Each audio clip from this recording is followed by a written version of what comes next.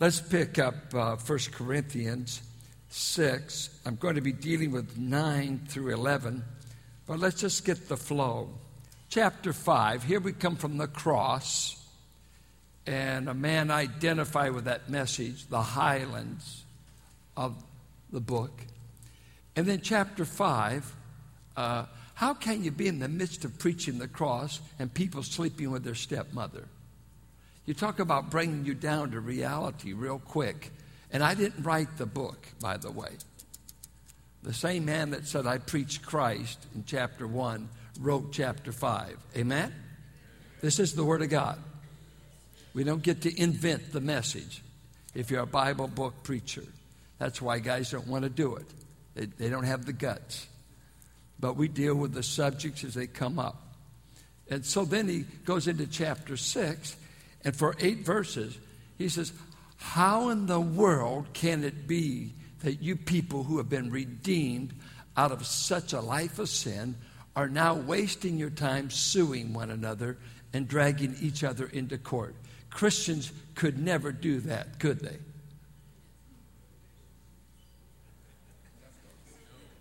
They're supposed to, but they do. And they were suing one another before pagan judges, while at the same time saying, come visit our church, we'd like to tell you about Jesus. Said, will I get sued? You might. Think of it, the contradiction. So he said, you ought to rather be cheated and let people do you wrong rather than take them to court if they're a brother or sister. Now, it's not right for a brother or sister to cheat you or do you wrong, but don't drag them into court. That's what he's saying. Now, he comes into this other matter, coming right off of that, because this is wickedness he's dealing with. In chapter 5, a brother living in gross immorality. This is wicked. Saints suing one another over trivial matters, small stuff. Then he says, verse 9, do you not know that the wicked will not inherit the kingdom of God? Do not be deceived. Neither the sexually immoral, nor idolaters, nor adulterers, nor male prostitutes, nor homosexual offenders, nor thieves, nor the greedy, nor drunkards, nor slanderers, nor swindlers will inherit the kingdom of God. And this is what some of you were. But you were washed, you were sanctified, you have been cleansed in the name of our Lord Jesus and by the Spirit of our God. Notice several categories in the Bible where God gets explicit about the kinds of stuff he saves us out of. Look at Romans 1. This is the shocker, Liz. Sinorama. He deals with them giving up God. He gives them over to gross immorality. He takes on, even in verse 26, not only homosexual behavior, but lesbians in verse 26. Men have been given up to vile lust. Then he hits the summary in 28. Furthermore, since they did not think it worthwhile to retain the knowledge of God, he gave them over to a depraved mind to do what ought not to be done. They have become filled with every kind of wickedness, evil, greed, and depravity. They are full of envy, murder, strife, deceit, and malice.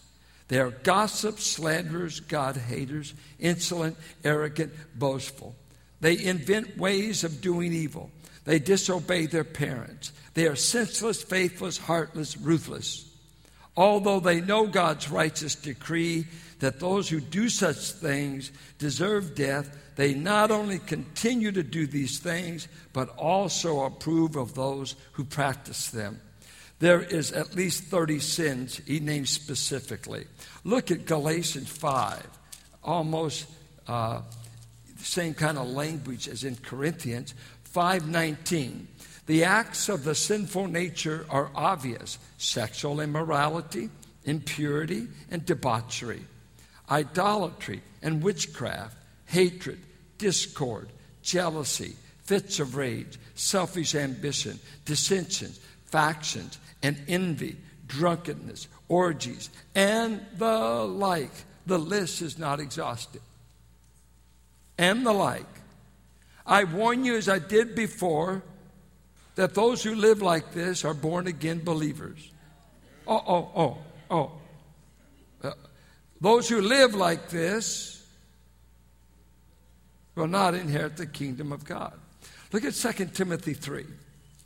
2 Timothy 3. It's just, for us Californians, it's just like reading the newspaper every day, so there's no shock effect. You read this every day. But mark this, there will be terrible times in the last days. People will be lovers of themselves. Have you ever heard that? Love yourself. Spend your children's inheritance. Lovers of money. Boastful. Proud. Abusive. Disobedient to their parents. Ungrateful. Unholy. Without love. Unforgiving. Slanderous. Without self-control. Brutal. Not lovers of the good, treacherous, rash, conceited, lovers of pleasure, rather than lovers of God, having a form of godliness, but denying its power, have nothing to do with them. It's sort of like what's happening here. It's like a good news, bad news joke. And God's telling you the bad news. The bad news is unrighteous people aren't going to heaven. Is that true? Today, we don't use a lot of this language because we're more psychologically attuned than biblically attuned. God just calls it what it is. And he uses these broad categories. And when he said the list, 10 sins that he names to the Corinthians, he's naming probably the top 10 prevalent sins in the Corinthian culture. And they're not saying ooh or ah about any of them. That's just the way he found them when he came to town. This was their lifestyle. And there was no guilt about it. It was acceptable behavior. But he's making the statement, hey, you guys better get your act together because the unrighteous are not going to inherit the kingdom of God. Now, hear me. All of us people that say we preach the gospel and grace, you can't offer much grace until you first indict your audience. You don't come to God to help God out. God doesn't need you. You come because you're guilty. And you know, I was just reading a treatise by Al Mohler on the cultural wars, and he had a whole chapter dealing with the offended society. And he takes the story of the man that said something about the Muslims and about Muhammad and had to go into hiding for his life. Because we dare not offend. And he says, in a free speech government and democracy, how can we be people of diverse opinion and not offend the other one by our view? Is it we don't have a view? We can't have an opinion? Oh, we've got an opinion, and we've got more than an opinion. We got a word from God. Now let's say it like we're not wishing that people go to hell. Let's just say what God says, but you can never have an interchange among various views, cultures, and this biblical viewpoint, no matter where we are in the world, no matter where we've been in 2,000 years. The Bible is always counterculture to what people are doing. So they find it an affront. We don't want to be obnoxious. If your breath stinks, you ought to get some mints. And if you don't wear deodorant, I'll recommend some. That you can correct, but you can't correct truth. You're not called to edit for God. Let God say what he wants to say, right? Well, you're acting this way because you're paid to be Bible Christians. No, this is what you really are if you believe the Bible's right. Now, he specifically names 10 sins, and I want to be sure your dictionary agrees with God. So let's just get a brief knowledge here. Let's go back to 1 Corinthians. 1 Corinthians 6. And he specifically starts telling them no doubt, this is what I saw when I came to town, but I want to tell you, this category of people cannot inherit the kingdom of God. Number one, sexually immoral. It's the word fornicators. What's fornicators? Any unmarried person engaging in sexual activity outside of being married. That's sex for the single. Sex for those that aren't married. As we'll look on our sex seminar, sex was intended for one place, and that was in the confounds of a marriage. And so fornicators, sex, don't need to get married. Once Corinthians, now Californians. I have been amazed through the years. I hope you're not planning to get married. I seldom talk to people today that want to get married that aren't sleeping together. Because sex is like a goodnight kiss. In our culture, it's a part of the date. If you don't put out, I don't date. I used to say, give me a big smack, I'll buy you a Big Mac. But it's changed. It's just, sex is assumed. A kiss or something, and it's just assumed. Our only concern is that you have condoms. That's the parental thing. Not that you won't. We assume that you will. So this is the culture we live in. And Pastor Rollins one time told me a lot of people were getting shocked about this or that, different things. He said, you know what? He said, as I see it, our culture has gone full, we always say Christian America. We've gone full circle, and we're right back to the world of the New Testament. This is the New Testament world we live in. Right? Ephesus, they worship sex. Corinth. And so, hey, we're right to be preaching the gospel because the gospel can take on sin, right? All right. It goes on, idolaters. Well, none of us are idolaters. Because if you think it's just to worship the image, the image is not evil. Something carved and a piece of wood or whatever that they bow to, that wasn't evil. But idolatry, I would put before you, is something good that's been raised to the ultimate in your life. Money's good. Try to live without it. Money is a good thing, but you can elevate it to the place of being your God. Your status is based upon it. I got to have it. I'll sacrifice principle to have it. So a good thing raised to the ultimate thing becomes your idol. Sex is good when it's done the way God designed it. But sex elevated, that's my meaning. It's the way I establish power. Hey, you've taken a good thing that God created, and you've elevated it to the status of an idol. And we all deal with idolatry. It's our hidden sin. Covetousness, strong longing. The old King James says inordinate affections. Affections for something up and above will make me say, I gotta have a man. I see so many battered women. I gotta have a man. Well, no, you've got to have God. And when you have God, you won't be a slave to relationships to men. He's the one that can set you free from being a slave to men. But I'm just not happy unless I have a man. Your happiness must come to rest in your God, or else you're into idolatry. So it has many forms. Then he said adulterers. Sex by married people outside the marriage. I'm saying this basic stuff because Californians don't know how to define this anymore. Because all the lines are, but I think this is what God meant. I want you to get God's dictionary. Sex outside of marriage by married people that are going elsewhere, the affair, the gal on the side, the mistress on the side, adultery. Now this was all fundamental if you were a Jew. They grew up on the Old Testament, but these pagans didn't grow up with any morality. They don't know these boundaries. If they're Jewish, they knew. But as pagans, there were no lines. Do whatever you want. Then he comes to this word male prostitutes. Old King James says effeminate. What is effeminate? Well, it comes from the word for soft. That was its literal derivation. But what it came to be used of was the passive partner in homosexuality. The person who played the female role and was passive.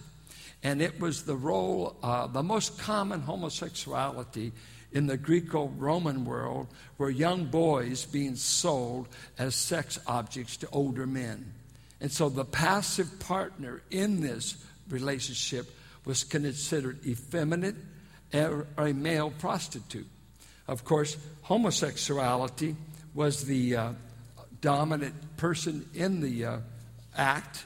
And homosexuality, when you come to it in the scriptures, nobody at Corinth would have said, oh! Nobody would have been shocked by that. You know why? 14 of the 15 emperors of Rome were homosexual. 14. The man that's going to have Paul beheaded was a homosexual. Socrates was a homosexual. Plato, his great symposium on love was about homosexual love, not married love. Nero had a boy named Sporus, had him castrated and turned him into his physical male lover while being married to a woman. But he had the boy. And when he died, he passed on this boy to the next emperor of Rome. So the culture was permeated. How would you feel if our president and our governor were of this sexual orientation? See, so the Corinthians, it's just a way of life. And it's people who, like I've told you before, when I meet people, if I'm in a Midwestern state and I tell them where I'm from, they kind of do a double look at me. Because we're known for this kind of behavior here. Well, it's all over the country. And we're not told to be homophobic. We're told to give them the gospel. Because part of the people in this church, this was the category Paul found them in. And he wasn't shocked. That was the Greek world. That's the way they lived. So then he says, there was thieves, but I found you. And people who by force would take what they wanted from you. That's a thief. They were greedy. These were people that were always scheming to get more. They weren't content. Drunkards.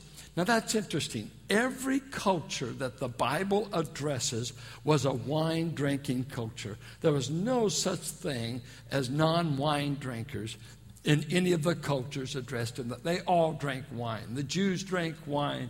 The Greeks drank wine. Barclay says that the wine was 2/3 wine, 1/3 water. That was the everyday wine. They didn't drink Jack Daniels. They hadn't discovered that yet. Wine ain't Jack. Now, when you drink Jack, honey, you're not just saying, let's have a... No, you're going to be soused. It's designed to put you out of your misery. I know. I drank it unmixed at 14, and it stunted my growth in puberty. Just one drink. Killed me nearly.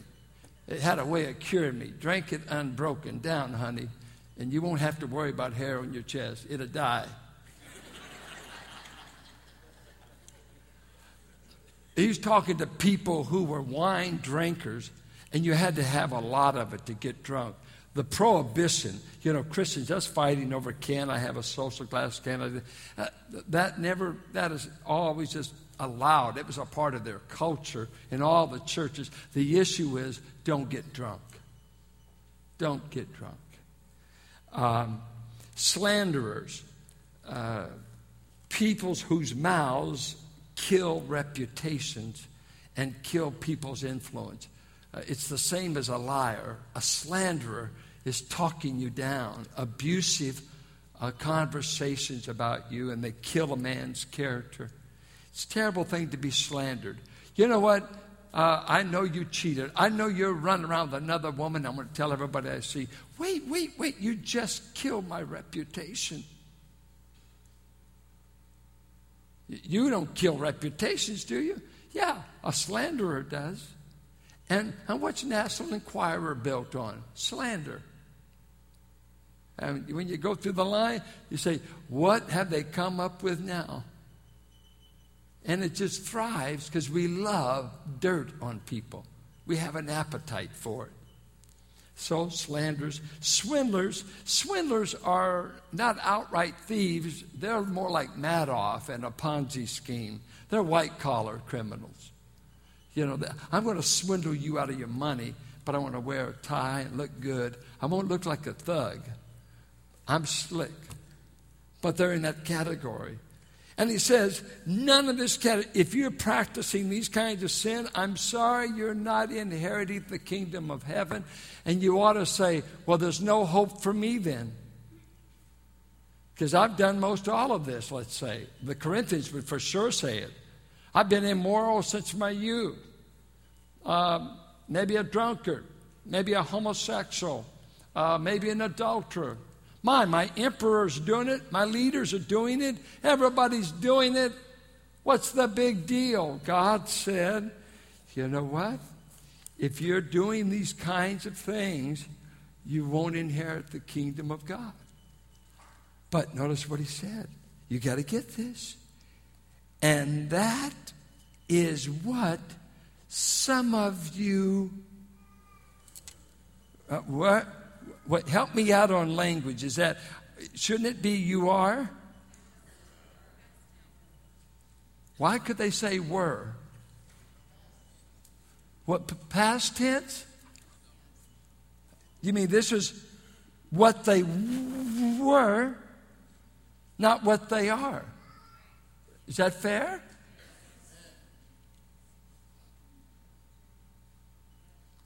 So that's good news. The church at Corinth was loaded with former people who weren't going to heaven, and now they've been delivered from the category of sins that was damning their soul. And you were that, but you were washed, you were sanctified, you were justified in the name of the Lord Jesus Christ, and by the Spirit of our God. What in the world is he saying? He's going to bring you from disgrace to grace through three things. I'm going to wash you. I'm going to sanctify you. I'm going to justify you. And I'm going to do it all through Jesus Christ and by the Holy Spirit. And that is our story. Doesn't matter. We may have missed you on the list of 10, but honey, you're a sinner. You've done. I just thought today, for entertainment, we could have everybody write down your top 10 sins you've done and just put on the PowerPoint. And if you're not admitting that, then we know you're a publican dying in self-righteousness, and you're sure enough lost. Because we're all great sinners. God doesn't save anybody that's not a sinner. All we have sinned and come short of the glory of God, right? But I'm not everything I want to be, but I thank God I'm not what I used to be. I'm not everything I want to be, but I'm not what I used to be. And why is there a used to in this? God saves people. And I don't want to knock on it too much, but if you get in the 12-step program, one of the common mantras you have to say is, I am an alcoholic. And they do it, I don't fault they're not being theological. Their motive is, I always have to admit my problem, or I wouldn't be here. I couldn't get free from this, so I don't want to be putting down people that have been helped. Now, leave that alone. But theologically, when we come to the Bible, you can get up and say, I was an alcoholic. I am no longer one. I was a fornicator. I am not now. Why? Because of three things. God regenerates you. God sanctifies you. and God justifies you. What's this word he uses, worse? It's the word he uses in Titus 3 to speak of when you're born again. And he uses the word born again, uses the word quicken, made alive, regeneration, given new life. New life is generated in you. And when you come to Christ, you will be born of the Spirit and of water, he said in John 3. And that water is coming right from Ezekiel's description of what God would do when he regenerated Israel and when he restored them in their covenant blessing. I will wash you I will wash away your sin. You can hear David say, wash me with hyssop. Just some kind of a plant that they would apply the blood. Figuratively, cleanse my heart from this adultery I've done with Bathsheba. Cleanse me. And one of the great things that happens to people that are born again by the Spirit, they say, thank God Almighty, I'm clean. I'm clean before God. The work of Christ has been applied to my soul, to my heart, and I was a covetous thief. I was a womanizer. I was scheming on women. I couldn't look at a woman without lust. I was a slave to 1,000 different sins. And when I put faith in Jesus Christ, the Spirit of God put a new principle, a new heart in me, so that I'm no longer dominated by the appetites I had in sin. I still have a sin principle in me, but it's not reigning over me. It remains in me, but it doesn't reign over me. I know you got to know that. The Bible says when you get saved, when you come to Christ, he infuses the Holy Spirit in you. He indwells you, and a new heart is given. So I have new appetites to do the right. I want to do the right. I want to read the Bible. I want to stay clean. I want to treat the opposite sex right. Where did you get that? I got it when he washed my heart through the work of Christ and applied by the Holy Spirit. This is what born-again people look like. That's why we're not afraid to go to any place, any prison, any brothel, any neighborhood, and bring this gospel. Because when Paul came to town, you were all in one of these categories. Most likely, I preached the gospel, and this gospel worked in your heart, and God washed you. He made you his own. And the washing was in the blood of Christ. Now, the blood of Christ, I keep telling you, what does that mean? I was washed in the benefits of the violent death of Christ under the wrath of God. Not in blood plasma. He didn't wash me in blood plasma. He took the work of the cross and applied it like soap and water and a washcloth to my dirty, leprous heart. And he applied the work of the cross so that when he got through with me, Paul said he's going to present the church without spot, without blemish, because they've been cleansed by the word, cleansed by the blood and work of Christ. You're clean before God. Clean. I've done weddings for very promiscuous people. And I've often talked to them who have shopped around ever since they were 12 years old. And I've had them say, I feel like I'm coming to my wedding night like a virgin. Oh, really? Why? I'm clean. I've been restored. Everything I threw away as a boy or a girl. Since I met Christ, he's restored wholeness, purity, beauty, good. I no longer see women as lust objects, but as precious people. I no longer see men as sex objects. I've been made clean like a leper. And I want to say, I'm clean because of the work of Christ on the cross. And besides that, God sanctified them. He said that in chapter 1. Now, they weren't living very holy, but when God saved you, he set you apart for his use. And when you misbehave, the Spirit is going to grieve in you. Said, This is not why you're living any longer. I spared you, saved you for my use. And he's going to tell them in the end of the chapter, your body is mine. I care who you sleep with, and I care what you do with sex, because my purchasing power bought your body. You're set apart as a divine tool, sanctified. We don't look too sanctified sometimes. See, I grew up with those Pentecostals. They'd say like this sometimes, I'm saved, sanctified, filled with the Holy Ghost, and I'm going through. Anybody ever hear that? Folks, I'm going to a saved and sanctified church.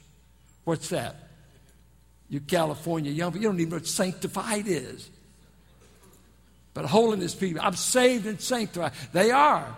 I got a lot of growth in sanctification, but I was sanctified the moment I got saved. Peter said, you were sanctified through the work of the Spirit. He said in Hebrews 13:10, you were sanctified through the death of Christ on the cross. Did you know you belong for God's use? You're set apart. You have been brought into sacred employment. You're sanctified in Christ. Positional. And then he says you've been justified. You've never heard me say that word before, have you? Because I've never preached Romans here. I've never preached Galatians here. I'm not a fanatic about it. Justified, what is that? Declared righteous before God based upon the imputed righteousness of Christ. Luther said, I have a righteousness not my own. It's alien to me, but God put it to my account. A righteousness not my own. Listen to Paul in Philippians 3:9. He said, I was blameless before the law, but I came to have a righteousness not my own, but the righteousness which is by faith, the righteousness even of Christ Jesus. I'm declared right before God. That is the whole theme. When Luther fell on this, Romans 1:17, my just ones shall live by faith. He said, there is a righteousness in the gospel being offered that is not offered by law keeping. He said, it became the gateway to heaven to me, because I found out I couldn't be holy enough as an Augustinian Catholic monk to ever merit heaven. But I found out faith alone in Christ alone gave me a status before God that I'm forever accepted, not because of good works, not because of a confessional booth, not because of sacraments, but because of the work of Christ applied to me. He made him to be my sin, that I might be made his righteousness. I've got the righteousness of Christ, and so do you, if you've been born again. See, if I was in a shouting church, see, these folks only been saved about 4 years. They don't know not to amen. The rest of you got bored with it. This is a shouting sermon, but I know you conservatives don't shout. But this is something to shout about, sing about. This is why you're going to heaven, honey. No matter what category you've been in, this is why we're going to heaven. Right here. Saved, born again, washed, justified. So don't have to tell me all the sins I've done. Don't have to tell me all the places I've been. My brother David, when I was preaching Romans one morning, he came up to me and he said this, keep preaching to me the grace of God, for any Sunday I'm liable to be buried in guilt by my past.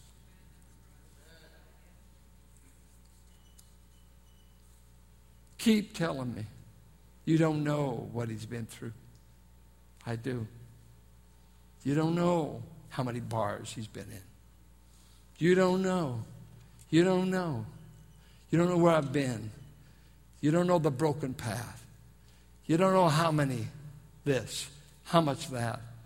Keep telling me of the grace of God, lest guilt bury me. And there's a man who said, I thank you, God, that I'm not like this guy. Surely a fornicator, a homosexual, a thief for sure. He's a tax collector. Let me tell you our problem in the church.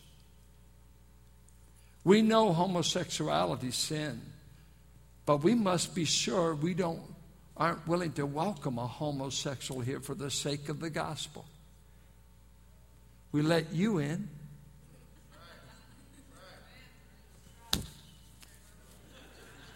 Get over it. Do you think a thief could be saved? And I'm tired of in the church acting like, well, God doesn't save this category. Oh, he did at Corinth. I didn't say accept them to run the church and as preachers and members. I'm saying they're worthy to hear the gospel. They need to hear the gospel that can wash them, that can sanctify them and justify them just like any other category, right? And some folks say, well, it's genetic. Yeah, we've all got a genetic problem. We're related to Adam. And if you're related to Adam, honey, you're going to bust out in sin some way. Doesn't matter what category. There's no category that's unsavable because of the work of Christ. So let's love them to the cross without endorsing them. It's like the thief. We sure love your soul, but while you're talking to him, hold your wallet. You know, I ain't going to be stupid here. I love you, honey, but don't mess. While I give you the gospel. You know what? I wear my wallet here. You know why? I went to the Sistine Chapel, and all the pickpockets work the Sistine Chapel. While you're looking up, look at Michelangelo. And they say, you look at him. And look at the hand stretched out. While you look at that hand stretched out, that thief is stretching out his hand right in your pocket. And you go out broke. So I learned to put my wallet in the front. And there's some of you people, I know your background, so I carry my wallet in the front. I'm suspicious of you. But I think you've been saved, kind of. But in case you're tempted, I still want to have my wallet right there. See? You just want to be careful. Listen to what John Newton, he wrote his own obituary. And this is engraved on his epitaph. John Newton, once an infidel and libertine, a servant of slaves in Africa, was by the rich mercy of our Lord and Savior Jesus Christ preserved, restored, pardoned, and appointed to preach the faith he had long labored to destroy. His last words on his deathbed were, I am a great sinner, and Christ is a great Savior. I just heard a moving song yesterday. The refrain went this way. You loved me before I loved you. You found me before I found you. You sought me before I sought you. Jesus, you truly care for me. For while we were yet sinners, Christ died for us, that he might bring the ungodly, the wicked, and the God-hating to himself. That is why I can't understand us not sharing the gospel as much as we can, as loud as we can. The only thing that can change people in this culture is the gospel. Only the gospel. And you're the bearers of it. We're going to have our choir come and sing, and while they do, I requested them to do what we're doing, one of our events, to give you a sense of the kind of people that are in this church, where we've come from.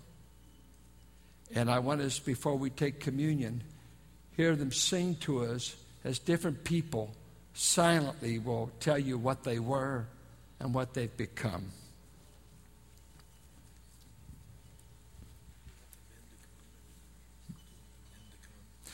Yes, and if we would have our brothers come, we could distribute the elements while they're singing in that redeemed time.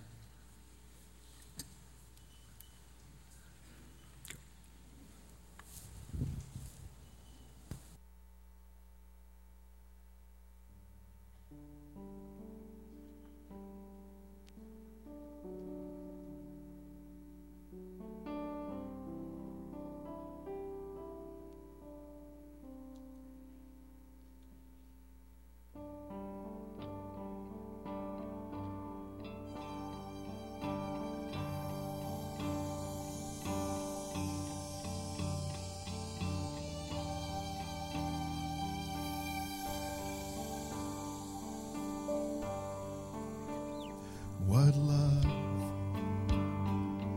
the Father has lavished on us, that we should be called His sons and daughters, precious in His sight. Greater love the world has never seen. When He hung on that tree, oh why would He do such a thing for dirty sinners like you and me? Oh God, thank you for loving me. When on the cross you made history, Lord, you died for me forever. My praise will go to Thee, oh God. Thank you for choosing me to be your child and bear your name. Oh Jesus, I will never cease to sing your praise. Your love is patient and humble and kind. It's greater than all my sin. It always protects and trusts and hopes and will have no end. It's your love that lifted me up from the depths, set my feet on a solid rock, with a firm place to stand. Lord, I always will trust in your loving hand, oh God. Thank you for loving me. When on the cross you made history, Lord, you died for me forever. My praise will go to Thee, oh God. Thank you for choosing me to be your child and bear your name. Oh Jesus, I will never cease to sing your praise. How wide, how long, how high, how deep, how endless is your love for me. How wide, how long, how high, how deep, how endless is your love for me.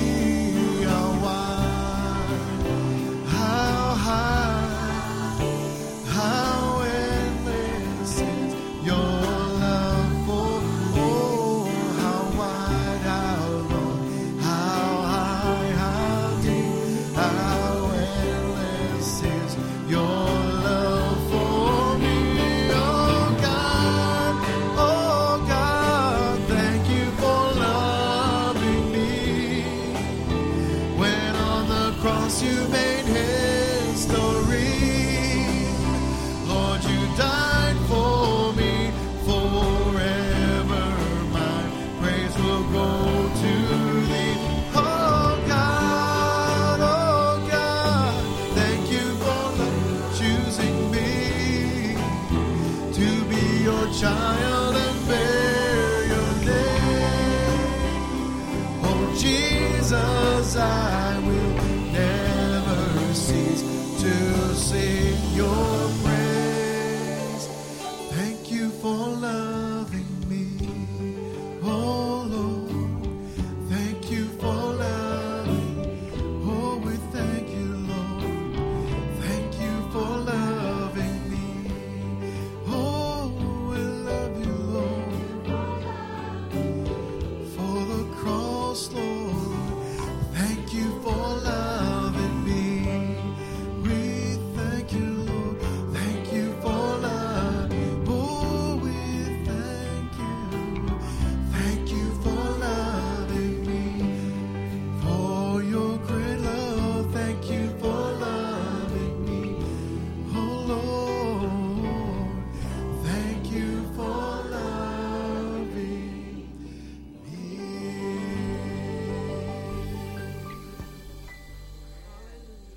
Right there before you, we're going to have Rich and Dave pray. But right there, what this represents is the divine soap that washed you. It was the death of Christ, the only detergent that can wash away the old life. Right there.